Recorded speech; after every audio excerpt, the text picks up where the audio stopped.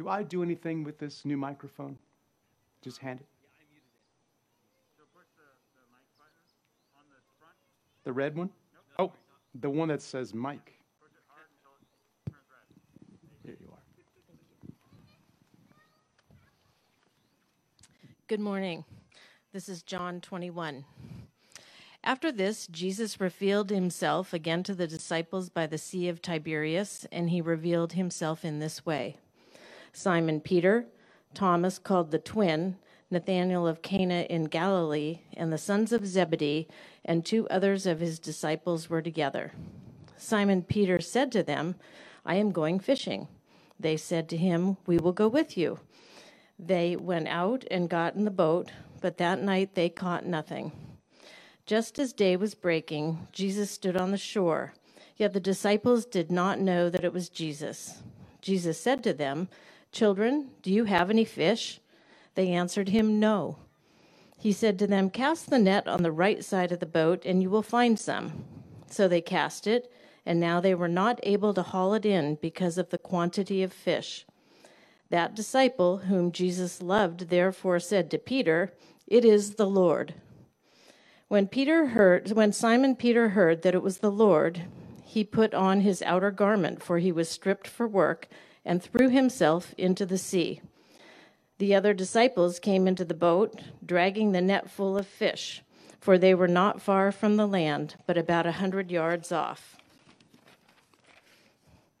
When they got out on the land, they saw a charcoal fire in place with fish laid out on it, and bread. Jesus said to them, "Bring some of the fish that you have just caught." So Simon Peter went aboard and hauled the net ashore, full of large fish, 153 of them. And although there were so many, the net was not torn. Jesus said to them, "Come and have breakfast." Now none of the disciples dared to ask him, "Who are you?" They knew it was the Lord. Jesus came and took the bread and gave it to them, and so with the fish. This was now the 3rd time that Jesus was revealed to the disciples after he was raised from the dead. When they had finished breakfast, Jesus said to Simon Peter, "Simon, son of John, do you love me more than these?" He said to him, "Yes, Lord, you know that I love you." He said to him, "Feed my lambs." He said to him a second time, "Simon, son of John, do you love me?" He said to him, "Yes, Lord, you know that I love you." He said to him, "Tend my sheep." He said to him the 3rd time, "Simon, son of John, do you love me?" Peter was grieved because he said to him the 3rd time, "Do you love me?" And he said to him, "Lord, you know everything. You know that I love you." Jesus said to him, "Feed my sheep. Truly, truly, I say to you, when you were young, you used to dress yourself and walk wherever you wanted. But when you are old, you will stretch out your hands, and another will dress you and carry you where you do not want to go." This he said to show by what kind of death he was to glorify God. And after saying this to him, "Follow me." Peter turned and saw the disciple whom Jesus loved following them, the one who had also leaned back against him during the supper and had said, "Lord, who is this that is going to betray you?" When Peter saw him, he said to Jesus, "Lord, what about this man?" Jesus said to him, "If it is my will that he remain until I come, what is that to you? You follow me." So the saying spread abroad among the brothers that this disciple was not to die. Yet Jesus did not say to him that he was not to die, but if it is my will that he remain until I come, what is that to you? This is the disciple who is bearing witness about these things, and who has written these things, and we know that his testimony is true. Now there are also many other things that Jesus did. Were every one of them to be written, I suppose that the world itself could not contain the books that would be written. This is the word of the Lord. May God bless the reading of his word. Amen. Thank you so much, Susan. I love that last statement. If we were to write down everything God the Son has been doing Since eternity, you couldn't. You'd fill up the world and beyond. Let's ask for God's help this morning. Father, Son, and Holy Spirit, help us to take it in here one more time. To behold the glory of God the Son incarnate, crucified and resurrected. Help us for our good and your glory. Amen. 3 things I want to take away with you from this chapter. Much we could say, but 3 things I want to take away. 3 ways to relate to the risen Christ. Number 1, recognize the vital reality of the risen Christ. Recognize the vital reality of the risen Christ. Notice how our passage is introduced in verse 1. After this, Jesus revealed himself again to the disciples by the Sea of Tiberias, and he revealed himself in this way. So what we're reading is how Jesus, the resurrected Jesus, revealed or manifested himself one more time in John's gospel. He is risen from the dead. We are beholding another revelation of that, as it were. Here's how he is manifested as raised.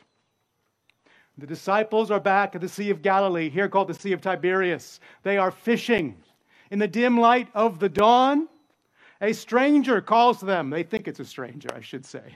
A man calls to them from the shore. Children, do you have any fish? No, we haven't caught anything all night. Hey, try the right side of the boat. Okay. The net is stuffed full of fish. John realizes, you know what? I only know one other person who is able to identify exactly where an entire massive school of fish is located at any precise moment. It is the Lord. Peter, brash, bold Peter, jumps in the water to get to Jesus directly. And then he comes back on shore and on the boat rather, and helps drag the stuffed net on shore.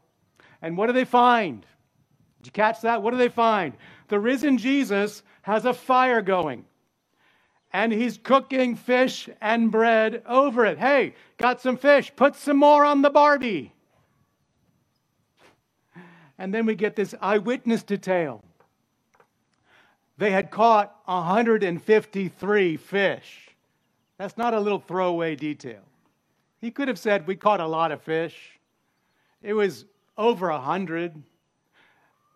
But no, it's not 152, it's not 154. We caught exactly 153 fish, a precise eyewitness detail.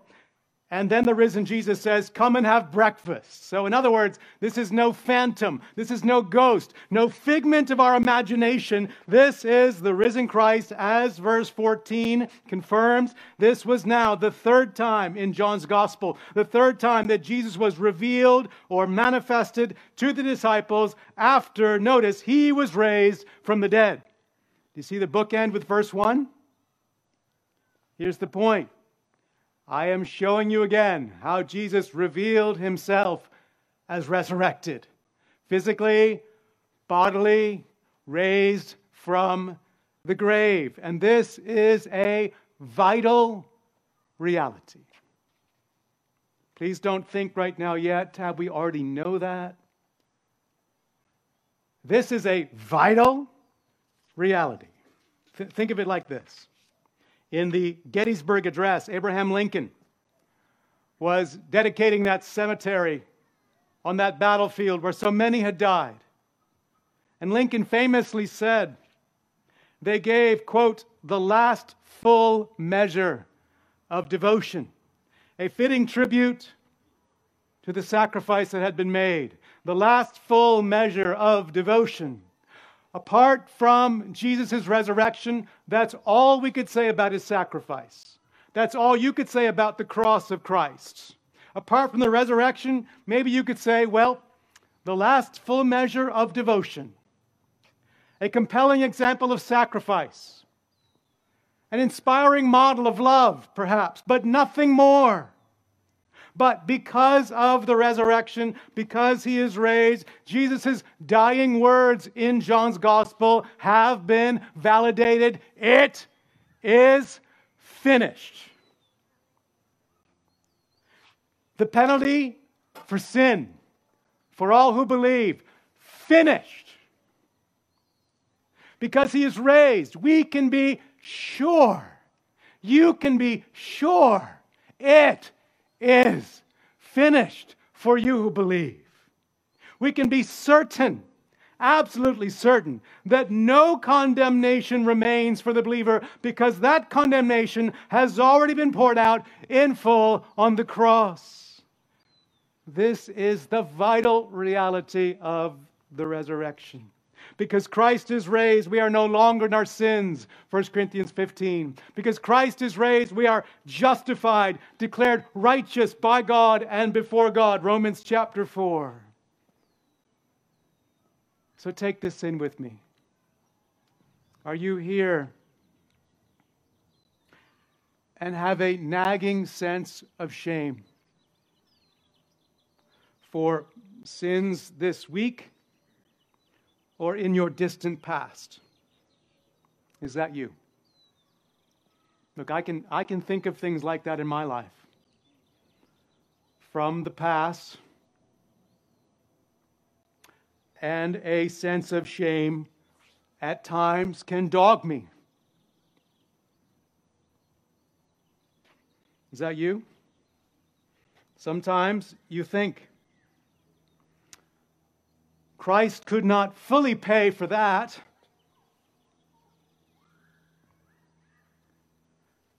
Well, listen, because the tomb is empty, the cross was sufficient for that. And any sins committed this week or this morning, and the sinful condition into which you were born. Because the tomb is empty, the cross was more than sufficient to cover all of your sins. Not most, but all. Over all of them, he has proclaimed, as the risen Savior, it is finished. So rest, friends. First of all, rest in this vital reality. Daily rest in this vital reality. Rest in the full and free reconciling work of the resurrected Jesus Christ. And if you are not yet a believer in Jesus, he holds out that same mercy and grace to you right now. I urge you to come to Christ believing, to hope only, and I mean only, in his life, death, and resurrection, to bring you to God, to take away all of your sins. And he promises he will, that he will not drive away any who sincerely come to him. So come to him even now. Second, recognize the restoring ministry of the risen Christ. Recognize the vital reality. And secondly, recognize the restoring ministry. The restoring ministry of the risen Christ. Recall, Peter denied Jesus 3 times after Jesus was arrested. I don't know him, never met the guy.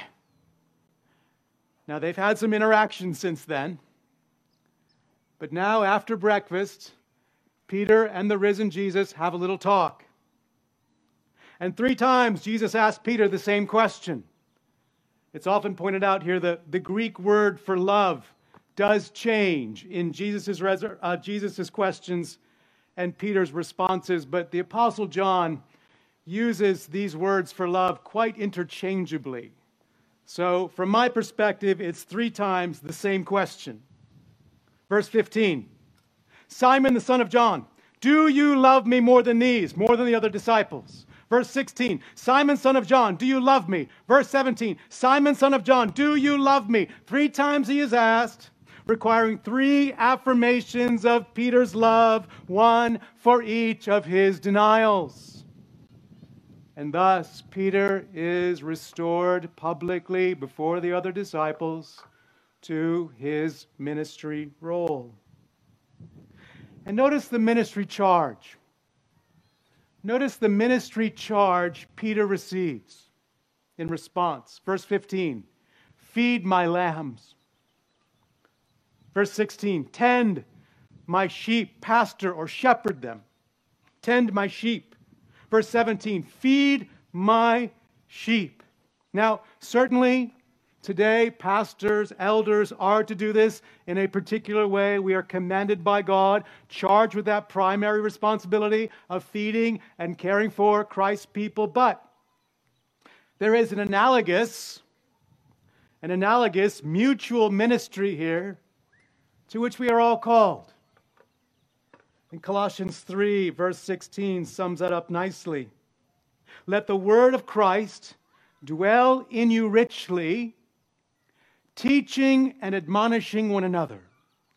Teaching and admonishing one another. Not just the pastors, not just the elders. Let the word of Christ dwell in you, all of you, members of Grace Church, richly, teaching and admonishing one another from the word in all wisdom. That's certainly analogous to this feeding charge, is it not? Part of caring for one another, part of our fellowship together. Friends, that's ministry. That's ministry in your marriage, when you do that for your spouse in a loving way. That's ministry to your children, ministering the Word of God, massaging it into their souls. That's ministry to your friends in your home group or your Bible study. Let the word of Christ dwell in you richly, that you might minister that word with real wisdom and care. There's a ministry charge here for all of us to emulate. But there's a ministry heart to emulate as well, isn't there? Maybe even more importantly, there's a ministry heart we see, the heart of Christ to restore. I love the fact that Peter's failures, and not mine, are recorded for us for all time in Holy Scripture. Because Peter blew it big time, and we blow it too. That means we, those around us, are going to need restoring. Now, just to clarify something, I'm not speaking right now of issues that should disqualify a pastor from vocational ministry. Pastors who commit adultery, for instance, should be removed from gospel ministry, and that probably doesn't happen enough in the church. I'm talking about when others in the church are wandering. They're wandering. They're getting ensnared in some sin. And when that happens, which it will, here's what we're to seek to do. Restore. Galatians 6:1.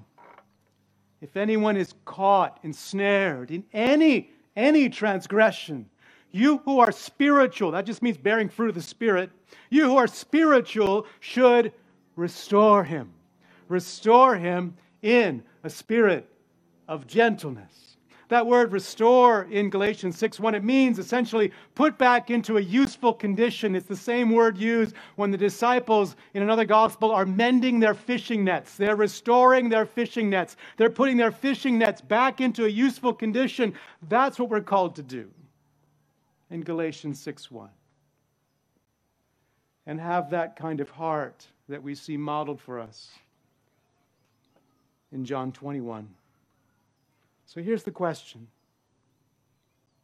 When confronted with another believer's sin, in which direction do you move?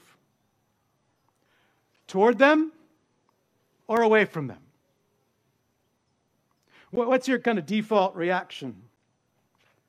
When another believer is ensnared somehow in sin, do you move toward them to restore, toward them to help, or do you recoil away from them, maybe in some self-righteousness? What direction do you move in? A few years ago, a ministry leader in another part of the country, he was not talking about our church, but in another part of the country, he described how he felt churches do this poorly toward teenagers growing up in the church. And I just use this as an example. He said, in his opinion, we tend to create a profile for how a teenager in the church must look or act. And when a teenager doesn't fall neatly into that profile, we can, in effect, shun them. When at that moment, what that teen most needs is for us to reach out to them with arms open wide, to embrace them, not shun them, to try to bring them back in. And it's not just for teenagers that we can respond that way, is it? I'm not saying, don't misunderstand, I'm not saying we wink at sin. I'm just saying, isn't that the restoring heart of the Lord we see here in the risen Christ? I was struck by how Jesus speaks of his people, his lambs. It just seems so tender. His lambs, his sheep. As he says in John 10, the ones for whom the good shepherd laid down his life. Brothers and sisters, that should be how we think of a fellow believer, especially when they're getting ensnared, right? In those situations, remind yourself, this is one of the Savior's precious lambs for whom he died. And then feel Christ's affection for them. This is something I pray for regularly. I want to feel the affection of Christ Jesus for his people. Feel Christ's heart for them. And then you can engage in this restoring ministry of the risen Jesus. Third, recognize the authoritative and individual call of the risen Christ. I know that's a mouthful, but every word is intentional there. Recognize the authoritative and individualized call of the risen Christ. After his restoration, Peter is informed of his death. That when Peter is old, he will, quote, stretch out his hands, which is a clear reference to crucifixion. And tradition holds that Peter was crucified in Rome in the mid-60s AD. John confirms in verse 19, he says in verse 19, this he, Jesus, said, to show by what kind of death he, Peter, was to glorify God. So Peter, here's how you're going to die. A most shameful, agonizing death. And then he says to Peter, follow me. Follow me. It is most literally, take up your cross and follow me. Take up your own instrument of execution, Peter, dying to yourself, and by the way, literally dying for me, and then follow me as your crucified and resurrected Lord. Well, upon receiving this happy news, Peter sees John following behind them. And I just love this. I think I would do the same thing. Okay, but what about him? How's he going to die?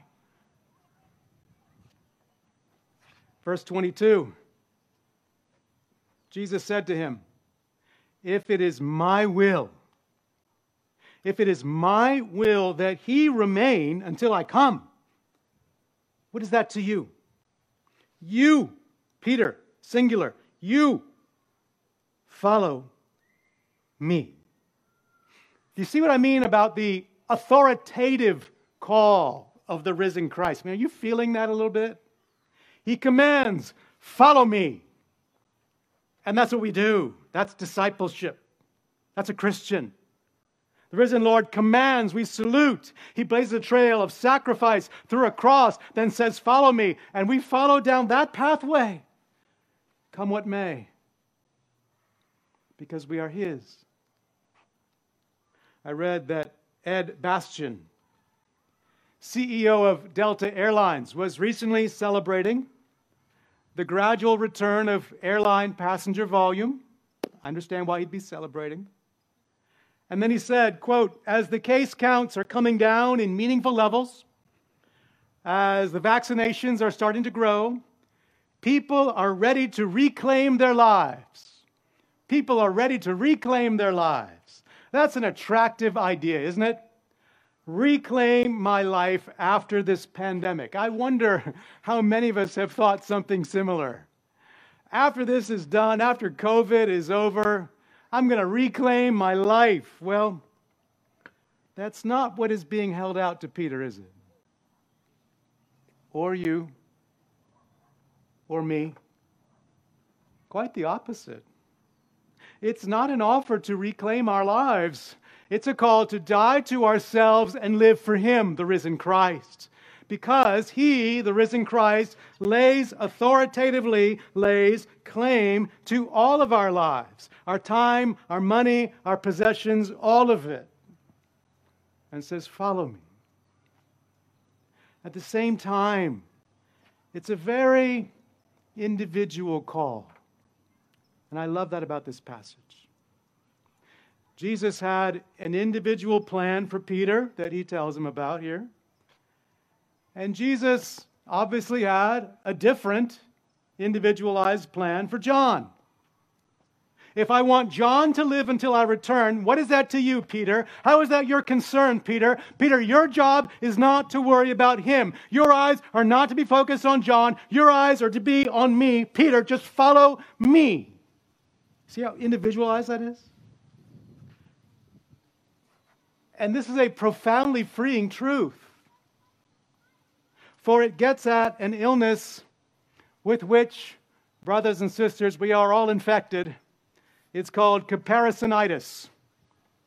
Comparisonitis. You have it and I have it. We've all tested positive for comparisonitis. Comparisonitis is the tendency we all have to compare ourselves to others. And then we inevitably indulge in some form of envy or jealousy. Someone else gets the promotion you were hoping for. Someone else enters a relationship or gets married. You wish that was you. Someone else enjoying their marriage, yet your marriage is grievingly hard and difficult. Someone else is having children, and you're not. Someone else's kids are doing well. Your kids are not doing well. Someone has a house we desire, a car we desire, a degree of health we desire. For pastors, it's often how large is someone's church or ministry? How effective is their ministry being perceived? It's in me too. Now, some of those situations are very hard. Some of them incredibly hard. And I'm not making light of that. But friends, in those times and countless others, comparisonitis infects us. It produces envy, it produces jealousy, and it robs us of joy. It robs us of joy in Jesus. It was actually Theodore Roosevelt who once said, comparison is the thief of joy. Isn't that true? Isn't that your experience? So how do you treat comparisonitis? You can't call one of our physicians here and get a prescription. You need to behold John 21, the authoritative and individual call of the risen Christ. So when we say, Lord, their promotion, their job, my job, their relationship, my relationship, their children, my children, their marriage, my children, my marriage, their house, my house, their car, my car, etc., He responds to us with the words of verse 22. If that is my will, what is that to you? You follow me. Do you see how freeing that is? Yeah, I see them. In fact, I know them. But tell me, what is that to you, my precious lamb? You follow me. Eyes on me. You just keep following me. I know you too. And this is how Peter would glorify God. So make this your North Star. Make this your navigational beacon as you follow the risen Christ. Lord, help me to live for you that I might glorify you. Help me to live for the one who died for me in whatever you ordain, such that I follow you and bring you the glory that is rightfully yours. This, friends, is how we relate to the risen Christ. We recognize the vital reality of the resurrection, first of all. It is finished for all who believe. Then we live for his restoring ministry that we ourselves have experienced in Christ. And we embrace, we submit to and embrace his authoritative and individualized call to follow him. May we do so, come what may. Would you pray with me briefly, and then we'll take the Lord's Supper together. I just want to give you a brief moment right now to respond to God in whatever he's been speaking to you about this morning, because he's faithful to care for you. He loves you.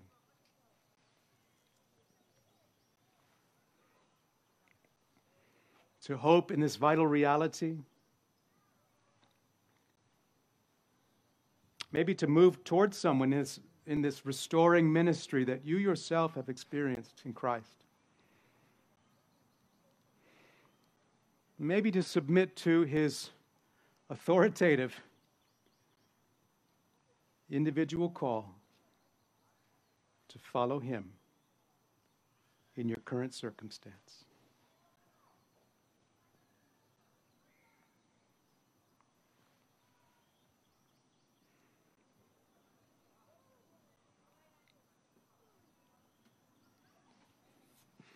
Father, Son, and Holy Spirit, again, we just say thank you.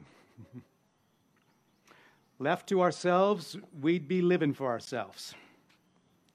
I know that's true of me. But you have freed us from that slavery to know and enjoy you, and even in this brief life, to live for you, to your glory. And so, Holy Spirit, empower us to do that more and more and more to the glory of our King. We thank you. In Jesus' name, amen. We are going to close this morning, friends, taking the Lord's Supper to celebrate what the risen Christ has accomplished, that it is finished for all who believe. Because on the night when he was betrayed, he took bread. And when he broke it, he said, "This is my body, which is for you. Do this in remembrance of me." And then he took the cup, that supper, saying, "This cup is God's covenant sealed in my blood. Drink from it in remembrance of me." For as the Apostle Paul tells us, as often as you eat this bread and drink the cup, you proclaim the Lord's death until the risen Christ comes for you. So when you're ready, we invite all who have trusted in Jesus to come to one of the serving areas and receive the bread and the cup and feast on Christ by faith. For those who have yet to trust in Christ, we urge you to take Christ, to hope in him right now, his life, death, and resurrection, to take away your shame and your guilt and bring you to God right now. Please do so. Others, when you're ready, please come.